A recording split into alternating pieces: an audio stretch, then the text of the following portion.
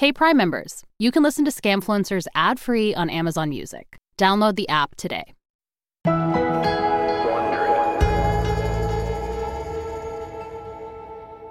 This is the finale to our two-part series, The Serial Killer Grifter. If you haven't listened to the first episode in the series, what are you doing? I highly recommend you go back and do so. Sachi, you and I have both been the subject of various internet pile-ons over the years, correct? I have no idea what you're talking about. I have no memory of that, personally. Okay, well, I do. And I will say that we have mostly been innocent, but isn't it so juicy when someone who you know is shitty finally gets caught? It is. It's the most delicious thing in the world when someone gets their just desserts. Yeah, and the end of Stéphane's story is the ultimate gotcha. Because the people who finally brought him down were the same ones he depended on for his livelihood. Extremely online true crime fans. In 2019, a true crime fan named Charles is scrolling Facebook. One particular post grabs his attention. It's a link to a TV interview with France's top serial killer expert, Stéphane Bourgoin. Stéphane's telling the story of his murdered American girlfriend. Charles has been a fan and observer of Stéphane's for years. And Charles isn't his real name, by the way. It's a pseudonym The Guardian uses because Charles works for the French military. Back in the early 90s, when Charles was a teenager, he read Stéphane's book on the cannibal killer Jeffrey Dahmer and got hooked on serial killers. Charles has followed Stéphane's work ever since. But over time, he started to notice certain discrepancies in his stories. Like, Stéphane goes from telling interviewers that he didn't have much time with the serial killer Ed Kemper to saying he talked to Kemper for 300 hours. And then there's the issue of Hélène, who Stéphane says was brutally murdered. Well, sometimes Stéphane says Hélène was his girlfriend, then his fiancée, and then other times his wife. And the number of serial killers he says he's interviewed keeps changing.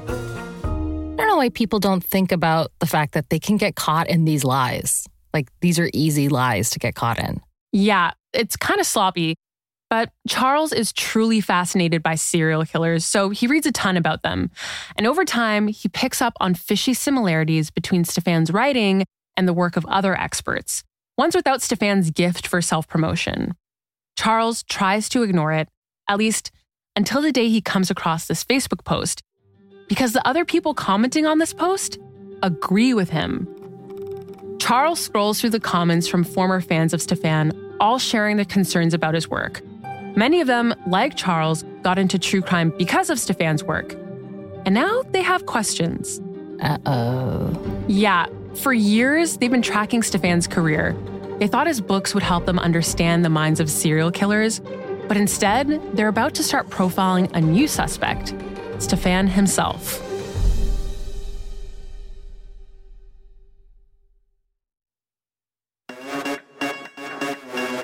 From Wondery, I'm Sarah Haggie. And I'm Sachi Cole. And this is Scamfluencers. Come and give me your attention. I won't ever learn my lesson. Turn my speakers to 11. I feel like a legend. In our last episode, we followed Stéphane Bourgoin as he turned being a weird guy who reads a lot about murder into somehow becoming an expert on serial killers. He even got to interview some of the objects of his intrigue, and soon French law enforcement was treating him like an actual authority. Well, you know what they say. You gotta love your work. Yes, and if there's anything we know, it's that you have to fake it till you make it. Mm-hmm. Well, Stéphane rode the global wave of true crime fascination to a life of fame, fortune, and respect.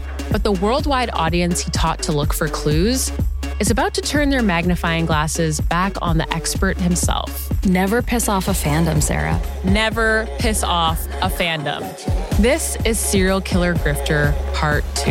Legend. The initial Facebook thread that caught Charles's attention gets longer and longer. More and more people are sharing their frustration with Stéphane, and eventually, like pretty much any group of people online, it splinters into smaller groups of people who find increasingly petty reasons to dislike each other. First, Charles is a part of a smaller group, but he immediately gets kicked out for insulting an admin. A few people leave with him, and they form a smaller group of 7 or 8. Charles's group names itself the Fourth Eye Corporation. a riff on the third eye, the bookstore that Stéphane used to run. They even have a logo, and Sachi, I need you to look at this. God, this is like a Lemony Snicket Illuminati portrait.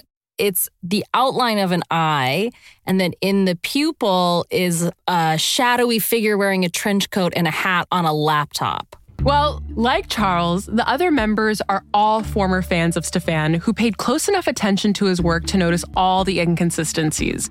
And they feel betrayed. Each of them had a different breaking point. One of them is disgusted by a 2015 Facebook post where Stéphane claims to possess the remains of serial killer Gerard Schaefer, who was murdered in his prison cell a decade earlier. Not only that, but he offers to send pieces of the body to anyone who's interested. Oh, I don't even know what to say. If you're one of those people who's like, I bought some hair that belonged to a murderer or to someone that was murdered, like, there's something wrong with you. There's something wrong with you. But some of Stéphane's claims aren't disgusting. They're just annoying and weird. At one point, he claimed he used to be neighbors with Stephen King. And at another point, he claimed he played professional soccer for 7 years. These are the lamest lies I've ever heard in my life. Like, what a waste. If you're going to lie, like, think of something interesting to lie about. Well, also, it's kind of like, Stéphane, we see you. We know you're not a soccer player. We can tell. Well, now that they've found each other, the members of the Fourth Eye decide to do something it seems no one has ever done. Fact check Stéphane. They review nearly all of Stéphane's TV interviews, or at least all the ones they can find. They rewatch his documentaries, they reread his books, and they reach out to everyone, including several former FBI profilers, family members of serial killers, and even the killers themselves. But as their research intensifies, the inconsistencies pile up. The Fourth Eye members are convinced that all their time and effort is worth it. Because if Stéphane's willing to fudge the specifics of some of his stories, then what else is he capable of lying about? For the rest of 2019, Charles and the other members of the Fourth Eye Corporation revisit huge swaths of Stéphane's work, sniffing out gaps and discrepancies. And it's actually shockingly easy to uncover huge lies and contradictions. It's not that Stéphane was doing a good job of hiding a scam. It's just that no one thought to look before. Like, remember when we talked about Mickey Pistorius, the famous criminal profiler from South Africa? Yeah, the one who gave Stéphane her memoir and then he ripped it off for his own book about her? Yeah. Well, members of the Fourth Eye Corporation discover that words aren't the only thing Stéphane stole from Mickey. They find a radio interview where Stéphane tells a disgusting story about his time with Mickey. Je suis avec la profileuse Mickey Pistorius sur la scène. He says they were working together on an investigation when they discovered a serial killer's store of bodies. Stéphane calls it a private cemetery. L'appel d'air des hélicos, des And when crime scene investigators arrive in helicopters, corps en décomposition. they land too close to the bodies, and the wind blows maggots and chunks of dead bodies all over Stéphane and Mickey. Come on. Okay, it sounds crazy, but it really happened to Mickey Pistorius. Stéphane wasn't there. He just read about it in her book. Wow, what a dumb thing to steal. Mickey Pistorius is still alive. She's in South Africa, and now she's retired after years of solving crimes with her cryptesthesia. Please never forget that means she has psychic serial killer powers. How could you ever think I would forget any of those details for the rest of my life? Cryptesthesia, a thing that exists. Anyway, Charles and the other members of the Fourth Eye contact Mickey, and they discover that not only was she alone during the maggots flying through the air incident, but Stéphane was never with her for any of her investigations. And Mickey's not the only cop Stéphane has pretended to be friends with. He claimed he trained with the FBI and provided them with hours of interview footage. So in one of their takedown videos uploaded to YouTube, the Fourth Eye reveals who they reached out to verify Stéphane's claims. Allez, on ne va pas faire durer le suspense plus longtemps.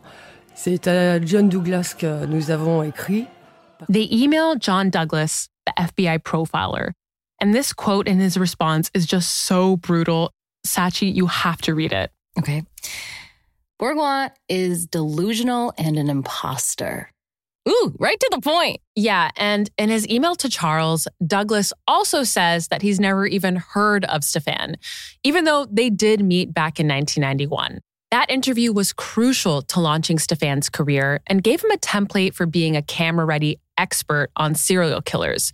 But Douglas is all, I don't know him. Either he's too embarrassed of his initial encounter with Stéphane, or their interview left no impression on him at all. Oh, God. Is it worse to be embarrassing or to leave no impact whatsoever? I don't know what's worse, if someone lied about me and said, like, I don't know her, or like, literally, who the hell is she? Yeah, it's all bad.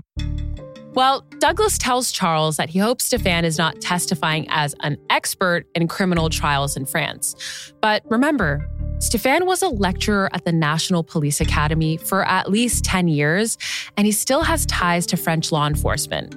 Jacques Deleste, the prosecutor who brought him in to lecture at the School for French Judges, tweeted a selfie of him and Stéphane as recently as 2017. So Stéphane obviously still has some sway with cops and judges, but meanwhile, his own fans aren't quite so charmed, and they're about to take a pretty drastic measure to uncover his fraud. Mickey and John Douglas have been helpful sources for the Fourth Eye, but some of the biggest revelations come from the serial killers themselves. So remember how Stéphane offered to send fans pieces of Gerard Schaefer's body? Yeah, literally, how could I ever forget? Well, members of the Fourth Eye Corporation reach out to a member of Gerard Schaefer's family.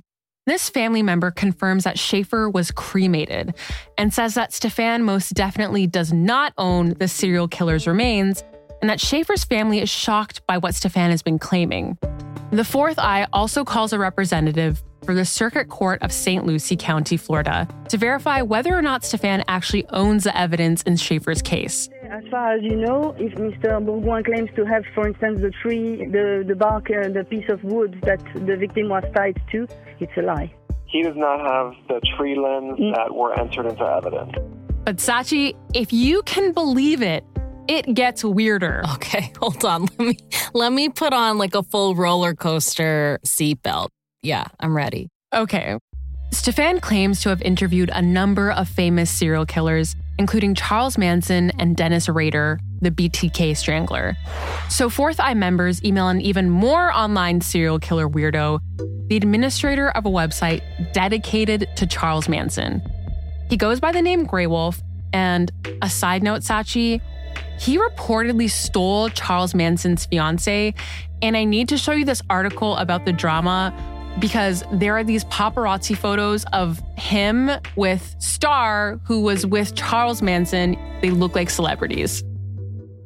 Charles Manson gave Grey Wolf his name, and he stole his girl. Sarah, who would have thought somebody obsessed with a serial killer would not have a great moral compass? I just thought, some things are sacred. Okay, well, you are an innocent. Well, honestly, I think we need a whole other podcast to dissect the Manson throuple drama, but I do need to tell you what happens next with the Fourth Eye. Okay. They reach out to Grey Wolf, and guess what? Grey Wolf says he has no record whatsoever of Manson ever meeting with Stéphane. And brace yourself. Another member of the Fourth Eye writes a letter to Rader, who's in prison in a small town in Kansas. They ask him to confirm that he spoke with Stéphane, and he writes back saying, nope, he has no memory of ever meeting Stéphane. Nobody wants to fuck with this guy. They're like, literally, who are you? The BTK killer is like sitting in prison being like, I murdered and raped several women, but this guy, I do not want to be associated. Well, inspired by all the cracks they're finding in Stéphane's stories, Charles and the other members keep pushing. Their little community has a single driving purpose, and it starts to consume them. Charles becomes so invested in the Fourth Eye's work that his wife gets really pissed. They end up making up, but not all the members are so lucky. One of them is fully dumped over their obsession with Stéphane. They know they're on the right track, and they're ready to expose Stéphane to the world. They start to compile their findings into YouTube videos, and now they turn to Stéphane's biggest claim of all, his origin story. Sven Coquelin is a Belgian member of the Fourth Eye Facebook group. He has short, cropped brown hair that he hides under a gray newsboy hat. He works in logistics for a company that manufactures heat-resistant concrete, including for crematoriums. Sven can't stop thinking about Stéphane's origin story. Stéphane spent years using the story of his girlfriend's murder as a way to burnish his credentials and gain a following. Sven wonders, what's respectful about that? So Sven, Charles, and the other members look into the Eileen story, and they discover that Stéphane's told a lot of different versions over the years, which is strange for an event you'd think someone would remember pretty well. Stéphane claims that he had married Eileen, but there's no record of that anywhere. And there's no serial killer on death row in California who's murdered any victims even close to resembling Eileen. Okay, wait. Is Eileen alive? Well, they compile their findings into the longest Fourth Eye YouTube video yet, a 15-minute exposé. Toujours dans l'idée qu'il ait éventuellement changé certains éléments pour brouiller les pistes. In it, they reveal a bombshell. There's no evidence whatsoever that Eileen ever existed. In their video, the Fourth Eye is forced to conclude that Eileen is totally made up. The story is a lie, and they won't stop until the world knows it. Oh, fuck off.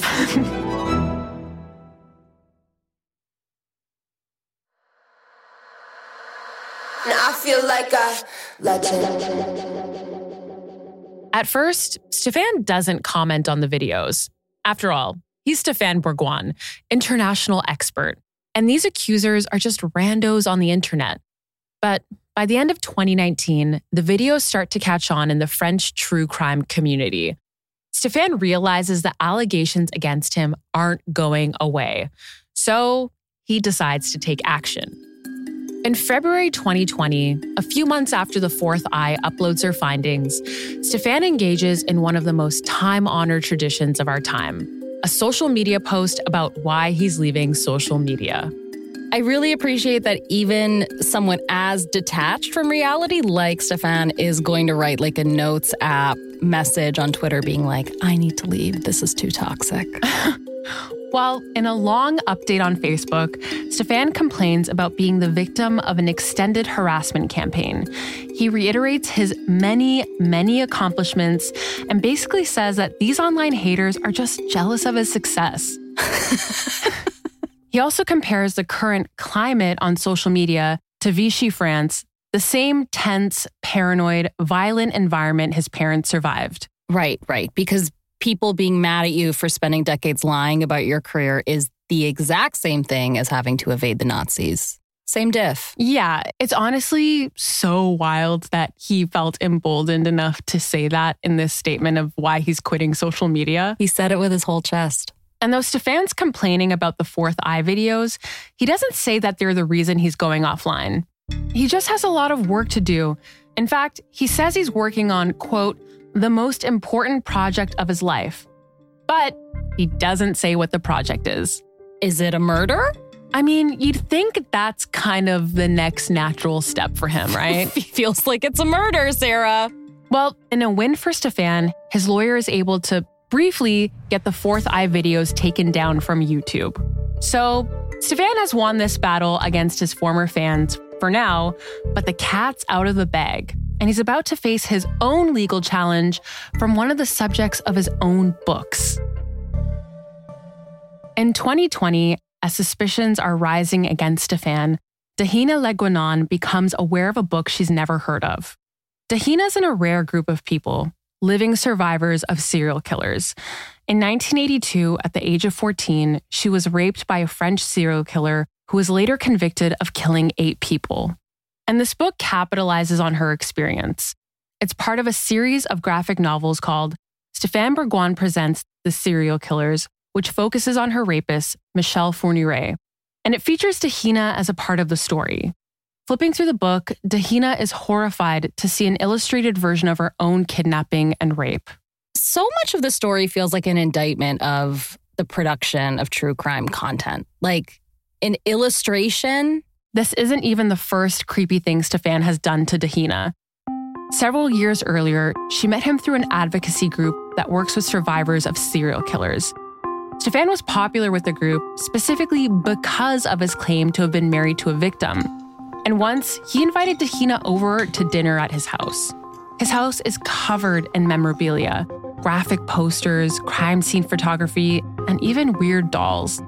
At one point during dinner, Stéphane pranks Dahina by putting a plastic spider on her shoulder. It's super messed up because Dahina developed severe arachnophobia after the trauma of being raped and held captive. And that trauma is very activated by this. She gets the distinct impression that Stéphane enjoys setting her off. So when she sees the book, Dahina is shocked and disgusted. She hires a lawyer to go after the publisher, and they have it pulled from the market. Someone has finally started to hurt Stéphane's bottom line, and it's about to get a lot worse. For someone who normally loves attention, Stéphane's been pretty tight-lipped about the specifics of the allegations against him. But roughly 2 months after Dahina discovers herself in Stéphane's book, Émilie Lanez, a journalist working for popular French magazine Paris Match, decides to try to interview Stéphane about it anyway. Émilie reaches out and mentions that they're both published by Hachette, so they have something in common. And surprisingly, he agrees to an interview. This man is a glutton for punishment. Like, the arrogance knows no bounds. He is. He keeps going. He just can't get the fuck out of his own way. So they start talking, and they keep talking. They're on the phone with each other for several hours a day, every day for a week. And Émilie basically spends the whole time trying to navigate Stéphane's web of lies, which seems to get more complicated the further in she gets. Over the course of their long phone calls, Stéphane does come clean about some of the basic allegations. For example, he admits that he, quote, borrowed the story with the helicopters from Mickey Pistorius and inserted himself into it. But he also tells news stories every day, which he then has to go fact-check every night before asking him about the new lies the next day. Oh my God, this sounds exhausting. Well, each day, Émilie confronts Stéphane, saying she's been able to confirm that what he told her the previous day was completely made up. And each day, he apologizes to her just before telling her more lies. He admits that when he's talking in front of a crowd, he tends to exaggerate a little bit. He also admits that his serial killer expertise is largely the result of being self-taught and motivated by his personal obsession. Eventually, he tells her that he, quote, just wants to be loved. I'm sorry, what does that have to do with any of this? Yeah, it's just like, come on, man. Pathetic. And during one of their conversations, they get to the biggest topic of all, Eileen, and the fourth eye video that suggests she never existed. Stéphane bursts into tears. Eventually, he pulls it together enough to give Émilie a real answer. He admits to her that the version of the story he had told for decades was made up. But he insists that there was a real Eileen. Her name was Susan Bickrest, and she was a bartender, a sex worker, and an aspiring cosmetologist whom Stéphane met during his time living in the States. She lived in Daytona Beach, Florida, and she was murdered by a serial killer. That just makes me have more questions. Like, why change her name? Why were the details always sort of shifting? Do they know each other at all? Is she real? Sachi, I know you have a lot of questions. Yeah. We will get to them. Okay. But I will say that for now, Stéphane is relieved. Finally, he gets to tell the truth. He tells his fans that the upcoming story in Paris Match will exonerate him from the malicious and slanderous claims people have been making about him. And surely this will vindicate him, right? Charles, Sven, and the other members of the Fourth Eye are very excited when they see the headline in Paris Match. Stéphane Bourgoin, serial liar? He confesses in Match. The article comes out on May 17th, 2020, and it lays out some of the biggest lies Stéphane has told. You've been keeping track, right? I mean, I'm trying, but there's so many. Okay, well, let's review. Stéphane claims to have interviewed almost 80 serial killers, but the real number seems to be somewhere between 8 and 30. Okay, that's a really big gap. Big gap. And Émilie repeats Stéphane's story that Eileen was based on his brief encounters with a bartender in Daytona Beach named Susan Bickrest, who was murdered by a serial killer. And though he's still being wishy-washy with the details of some of his stories, Stéphane admits to having stolen at least some of them from Mickey Pistorius. And we know he also stole some from John Douglas. But Charles and his internet sleuths aren't satisfied. All things considered, Emily's story is pretty sympathetic to Stéphane. She takes pains to note that French law enforcement respects and admires Stéphane, and that even though he's plagiarized some stories and embellished some details, he swears he does have expertise. However, Stéphane doesn't see it that way. He goes on Instagram and says that the piece is full of untruths. And according to The Guardian, he takes a page from John Douglas. He says he's never even met Emily. And to be fair, I guess they only did talk on the phone, right? Interesting argument. But you know what? Sometimes good journalism is the kind where nobody's happy. Wow, do you have experience with that? No, I have no idea what you're talking about. Proceed. Well, Stéphane puts up a bit of a fight. But eventually, he admits that much of Emily's story is true, and that much of his own story is not. The jig is basically up, and the engine that kept Stéphane's career moving slows to a halt. His publishers drop him, TV producers, I can only assume, stop calling, plans for a TV show based on his life get scrapped. Stéphane was this close to having his own Mindhunter. Uh-oh. I know. It's the consequences of my own actions. Remember how last time we talked about Stéphane's influence on the media and cops themselves? Yep. Well, it turns out that criminal profiling itself is pretty much bullshit. Oh, surprising. Yeah, studies show that the profiles built by people like John Douglas aren't that much more accurate than a random person's guesses. But we still have plenty of TV shows and movies that show that these people are special geniuses who can understand the criminal mind. The collapse of Stéphane's influence and the cratering of his reputation doesn't stop there. Some of his fans decided that Stéphane himself is a serial killer, largely because his old pseudonym, Etienne Jallieu, named for a character based on him in another author's book, is almost an anagram of J'ai tué Eileen, or I killed Eileen. And while that would be a great twist to this episode, it's probably not true. Something can't almost be an anagram. It either is or it isn't. Everybody in this story needs to go outside and touch some grass. Everyone just needs to take it down like 12 notches. But, I mean, you can't blame some of the fans for wondering. Stéphane's career, and really the entire true crime genre, is based on doing the most. Whether it's the most disgusting method of killing someone, the most psychologically twisted origin for a serial killer, or the most dramatic turn in an investigation, people always want more.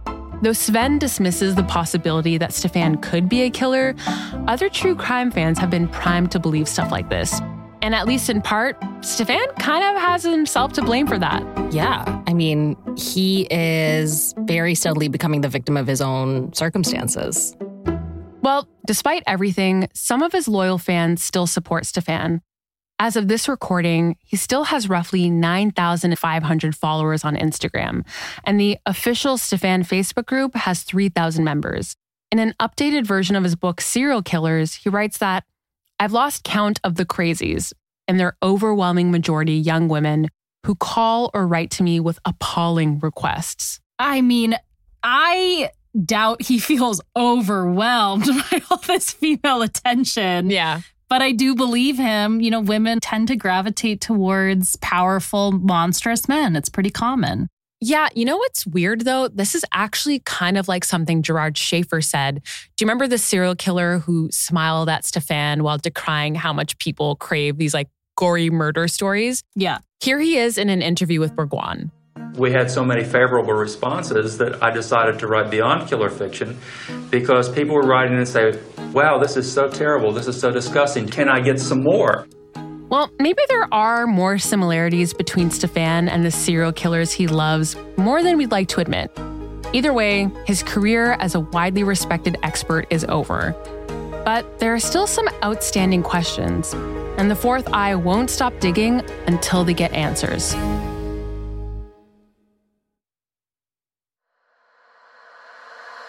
Now I feel like a legend. Stéphane has finally started to experience the consequences of his decades of fabrications, but it's still not enough for the fourth eye. They don't just want Stéphane to be punished, They want the truth. So Sven and other members start researching again. They learn that Susan Bickrest was murdered, but that it didn't happen when Stéphane claims it did. They also learn that the killer wasn't caught until 1980, 2 years later than Stéphane had claimed. And they're actually able to find photos of Susan Bickrest. She looks nothing like the woman in the photo Stéphane claims is the real Eileen. Okay, so who is Eileen? Well, according to the Fourth Eye, they determined that the woman in the photograph is most likely porn actress Dominique St. Clair. Stéphane might have met her during his time working in the adult film industry as a writer and on-set assistant, but then again, who knows? So basically, Stéphane didn't just embellish a true story about someone he knew, he totally made her up. Of course he did. And with this knowledge, the Fourth Eye keeps trying to get their message out and correct more of Stéphane's lies. The group goes on the record with journalists working on longer stories about Stéphane's lies, in particular, Scott Sayer at The Guardian and Lauren Collins at The New Yorker. Both journalists are attempting to create a timeline of what really happened in Stéphane's life to whatever degree that's even possible. The Fourth Eye watches as Stéphane seems to pivot to self-publishing his work. He's going to continue working with his version of the truth and be the main character for whoever is willing to buy his story. Claude Marie Duguay, Stéphane's half-sister, learns about her brother's history of lying and plagiarism when Emily's article is published in Paris Match. But instead of feeling betrayed, she seems basically fine with Stéphane's distortions. Even the initial lie he told her in Monaco all the way back in the late 70s. When she speaks to The New Yorker's Lauren Collins, Claude Marie says that she's unsurprised that Stéphane has exaggerated the details of his own life so much. And even after all this, Claude Marie is pretty stoic, even accepting of all the lies. She says she thinks of it as Stéphane letting her into his own inner world. And even though Claude Marie seems to have come to terms with Stéphane's decades of deception, there are still a lot of people who are frustrated with Stéphane's version of the truth, and they're determined to let the world know. The Fourth Eye has wanted a public reckoning with Stéphane from the beginning. In their latest video called Our Response to Stéphane Bourgoin, they call him out. They're asking for a debate, for the chance to present their case and see if Stéphane has any evidence to contradict them. But even though he's been publicly shamed, they're not that much closer to getting their real goal, getting Stéphane to admit to the full extent of his scam. By this point, Charles, Sven, and the rest of the Fourth Eye seem to understand that he'll never publicly fess up. They continue to watch as Stéphane tries his absolute best to move on and to keep writing, because even though Stéphane managed to keep his scam going for decades, it doesn't actually feel like he did something impressive. He just happened to be in the right place at the right time, tapping into the collective desire for gory details. Maybe there's a little Stéphane Bourgoin out there right now bullshitting their way through a true crime podcast. Oh, Sarah, I have something I've been meaning to tell you. Yeah, let's not get into that. And I don't know if that impulse is going anywhere, even for Stéphane. If you look at his Instagram, you'll see that he's still posting constantly about crime. In July, he posted a picture of a maximum security American prison in Texas where serial killer Tommy Lynn Sells was held until his execution in 2014, and where killer Elmer Wayne Henley is still held today. Like lots of us, he's still fascinated by murder. Even without a book deal or a documentary, he just can't help himself. Well, Sachi, this is by far the most gruesome story we've done so far. Yeah, this is a rough one. And it ended with a vigilante Facebook group. I need to know what you think. I mean, this has really put a terrible taste in my mouth for all true crime. Like, I never want to engage with any true crime ever again now. Here's the thing that really struck me. You know, he did legitimately bring true crime to the masses in France, something he could have easily done without lying. Yeah. But he ended up hurting so many people, and it had real world consequences. He was able to influence actual law enforcement and deal with lawyers and judges or whatever. I just find that so insane. Like, he really was nobody. He had no expertise other than just liking something too much. Yeah, well, as ever, the scam was much more work and much more painful than just doing the thing legitimately. I actually don't know if that's true for him because he really just made shit up. It would have been so much harder to create these like gory stories that were his own. But he didn't have to have all of the stuff that he was claiming to have. Like if you did 10 hours of interviews with the serial killer, that's a lot. It doesn't need to be 300. If you only talk to Ed Kemper, that's pretty good. You don't have to have spoken to Ed Kemper and Richard Ramirez and, Ottis Toole. Like it's not necessary. We don't understand more about the pathology of these guys because he lied about 10 extra dudes. Yeah, that is very true. I just don't know, what did he hope to gain outside of proximity to serial killers? Like, what does he want? The whole thing about the Susan/Eileen lie is like, it wasn't enough to just be interested in this stuff, which you can be, that's fine. But he also had to tie himself into it personally. And he had to co-opt these stories and make them up. And like, we know that the woman in the photo was a real woman. And we know Susan was a real woman. And so he just took from them and decided they were going to be boons to his story and his narrative and his interests and his career. Sarah, did you enjoy getting this taste of hosting a true crime podcast? I did kind of enjoy it. I did not enjoy it. I don't think I had the stomach for it.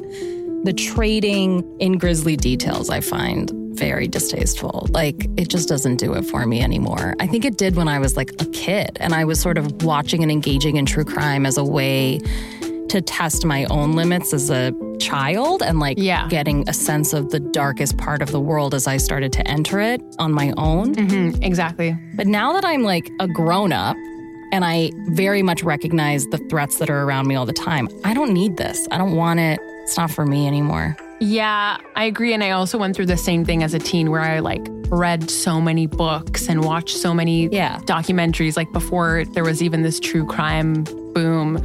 And it was really me being like, oh my God, there's this part of the world I don't even know about. Yeah, it's preparatory. Yeah. Well, what do you think the lesson here is? Touch grass. I really think it's just stay out of other people's business, You also, you don't need to know Charles Manson. No. You know what? It's a good lesson for every single day. You don't need to know anything else about Charlie Manson. Don't worry. Just go outside.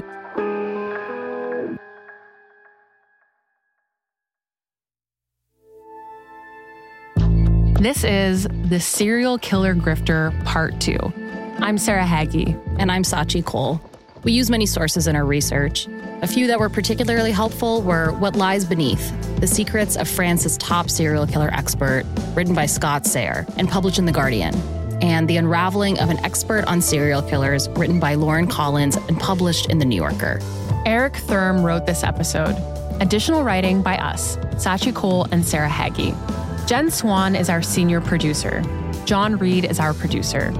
Our associate producers are Charlotte Miller and Tate Busby. Sarah Ennie is our story editor. Our senior story editor is Rachel B. Doyle. Research by Chisom Peter Job. Fact-checking by Gabrielle Drolet. Our music supervisor is Scott Velasquez for Frisson Sync. Adrian Tapia provided audio assistance. Our sound design is by James Morgan. Our executive producers are Janine Cornello, Stephanie Jens, and Marshall Louie for Wondery.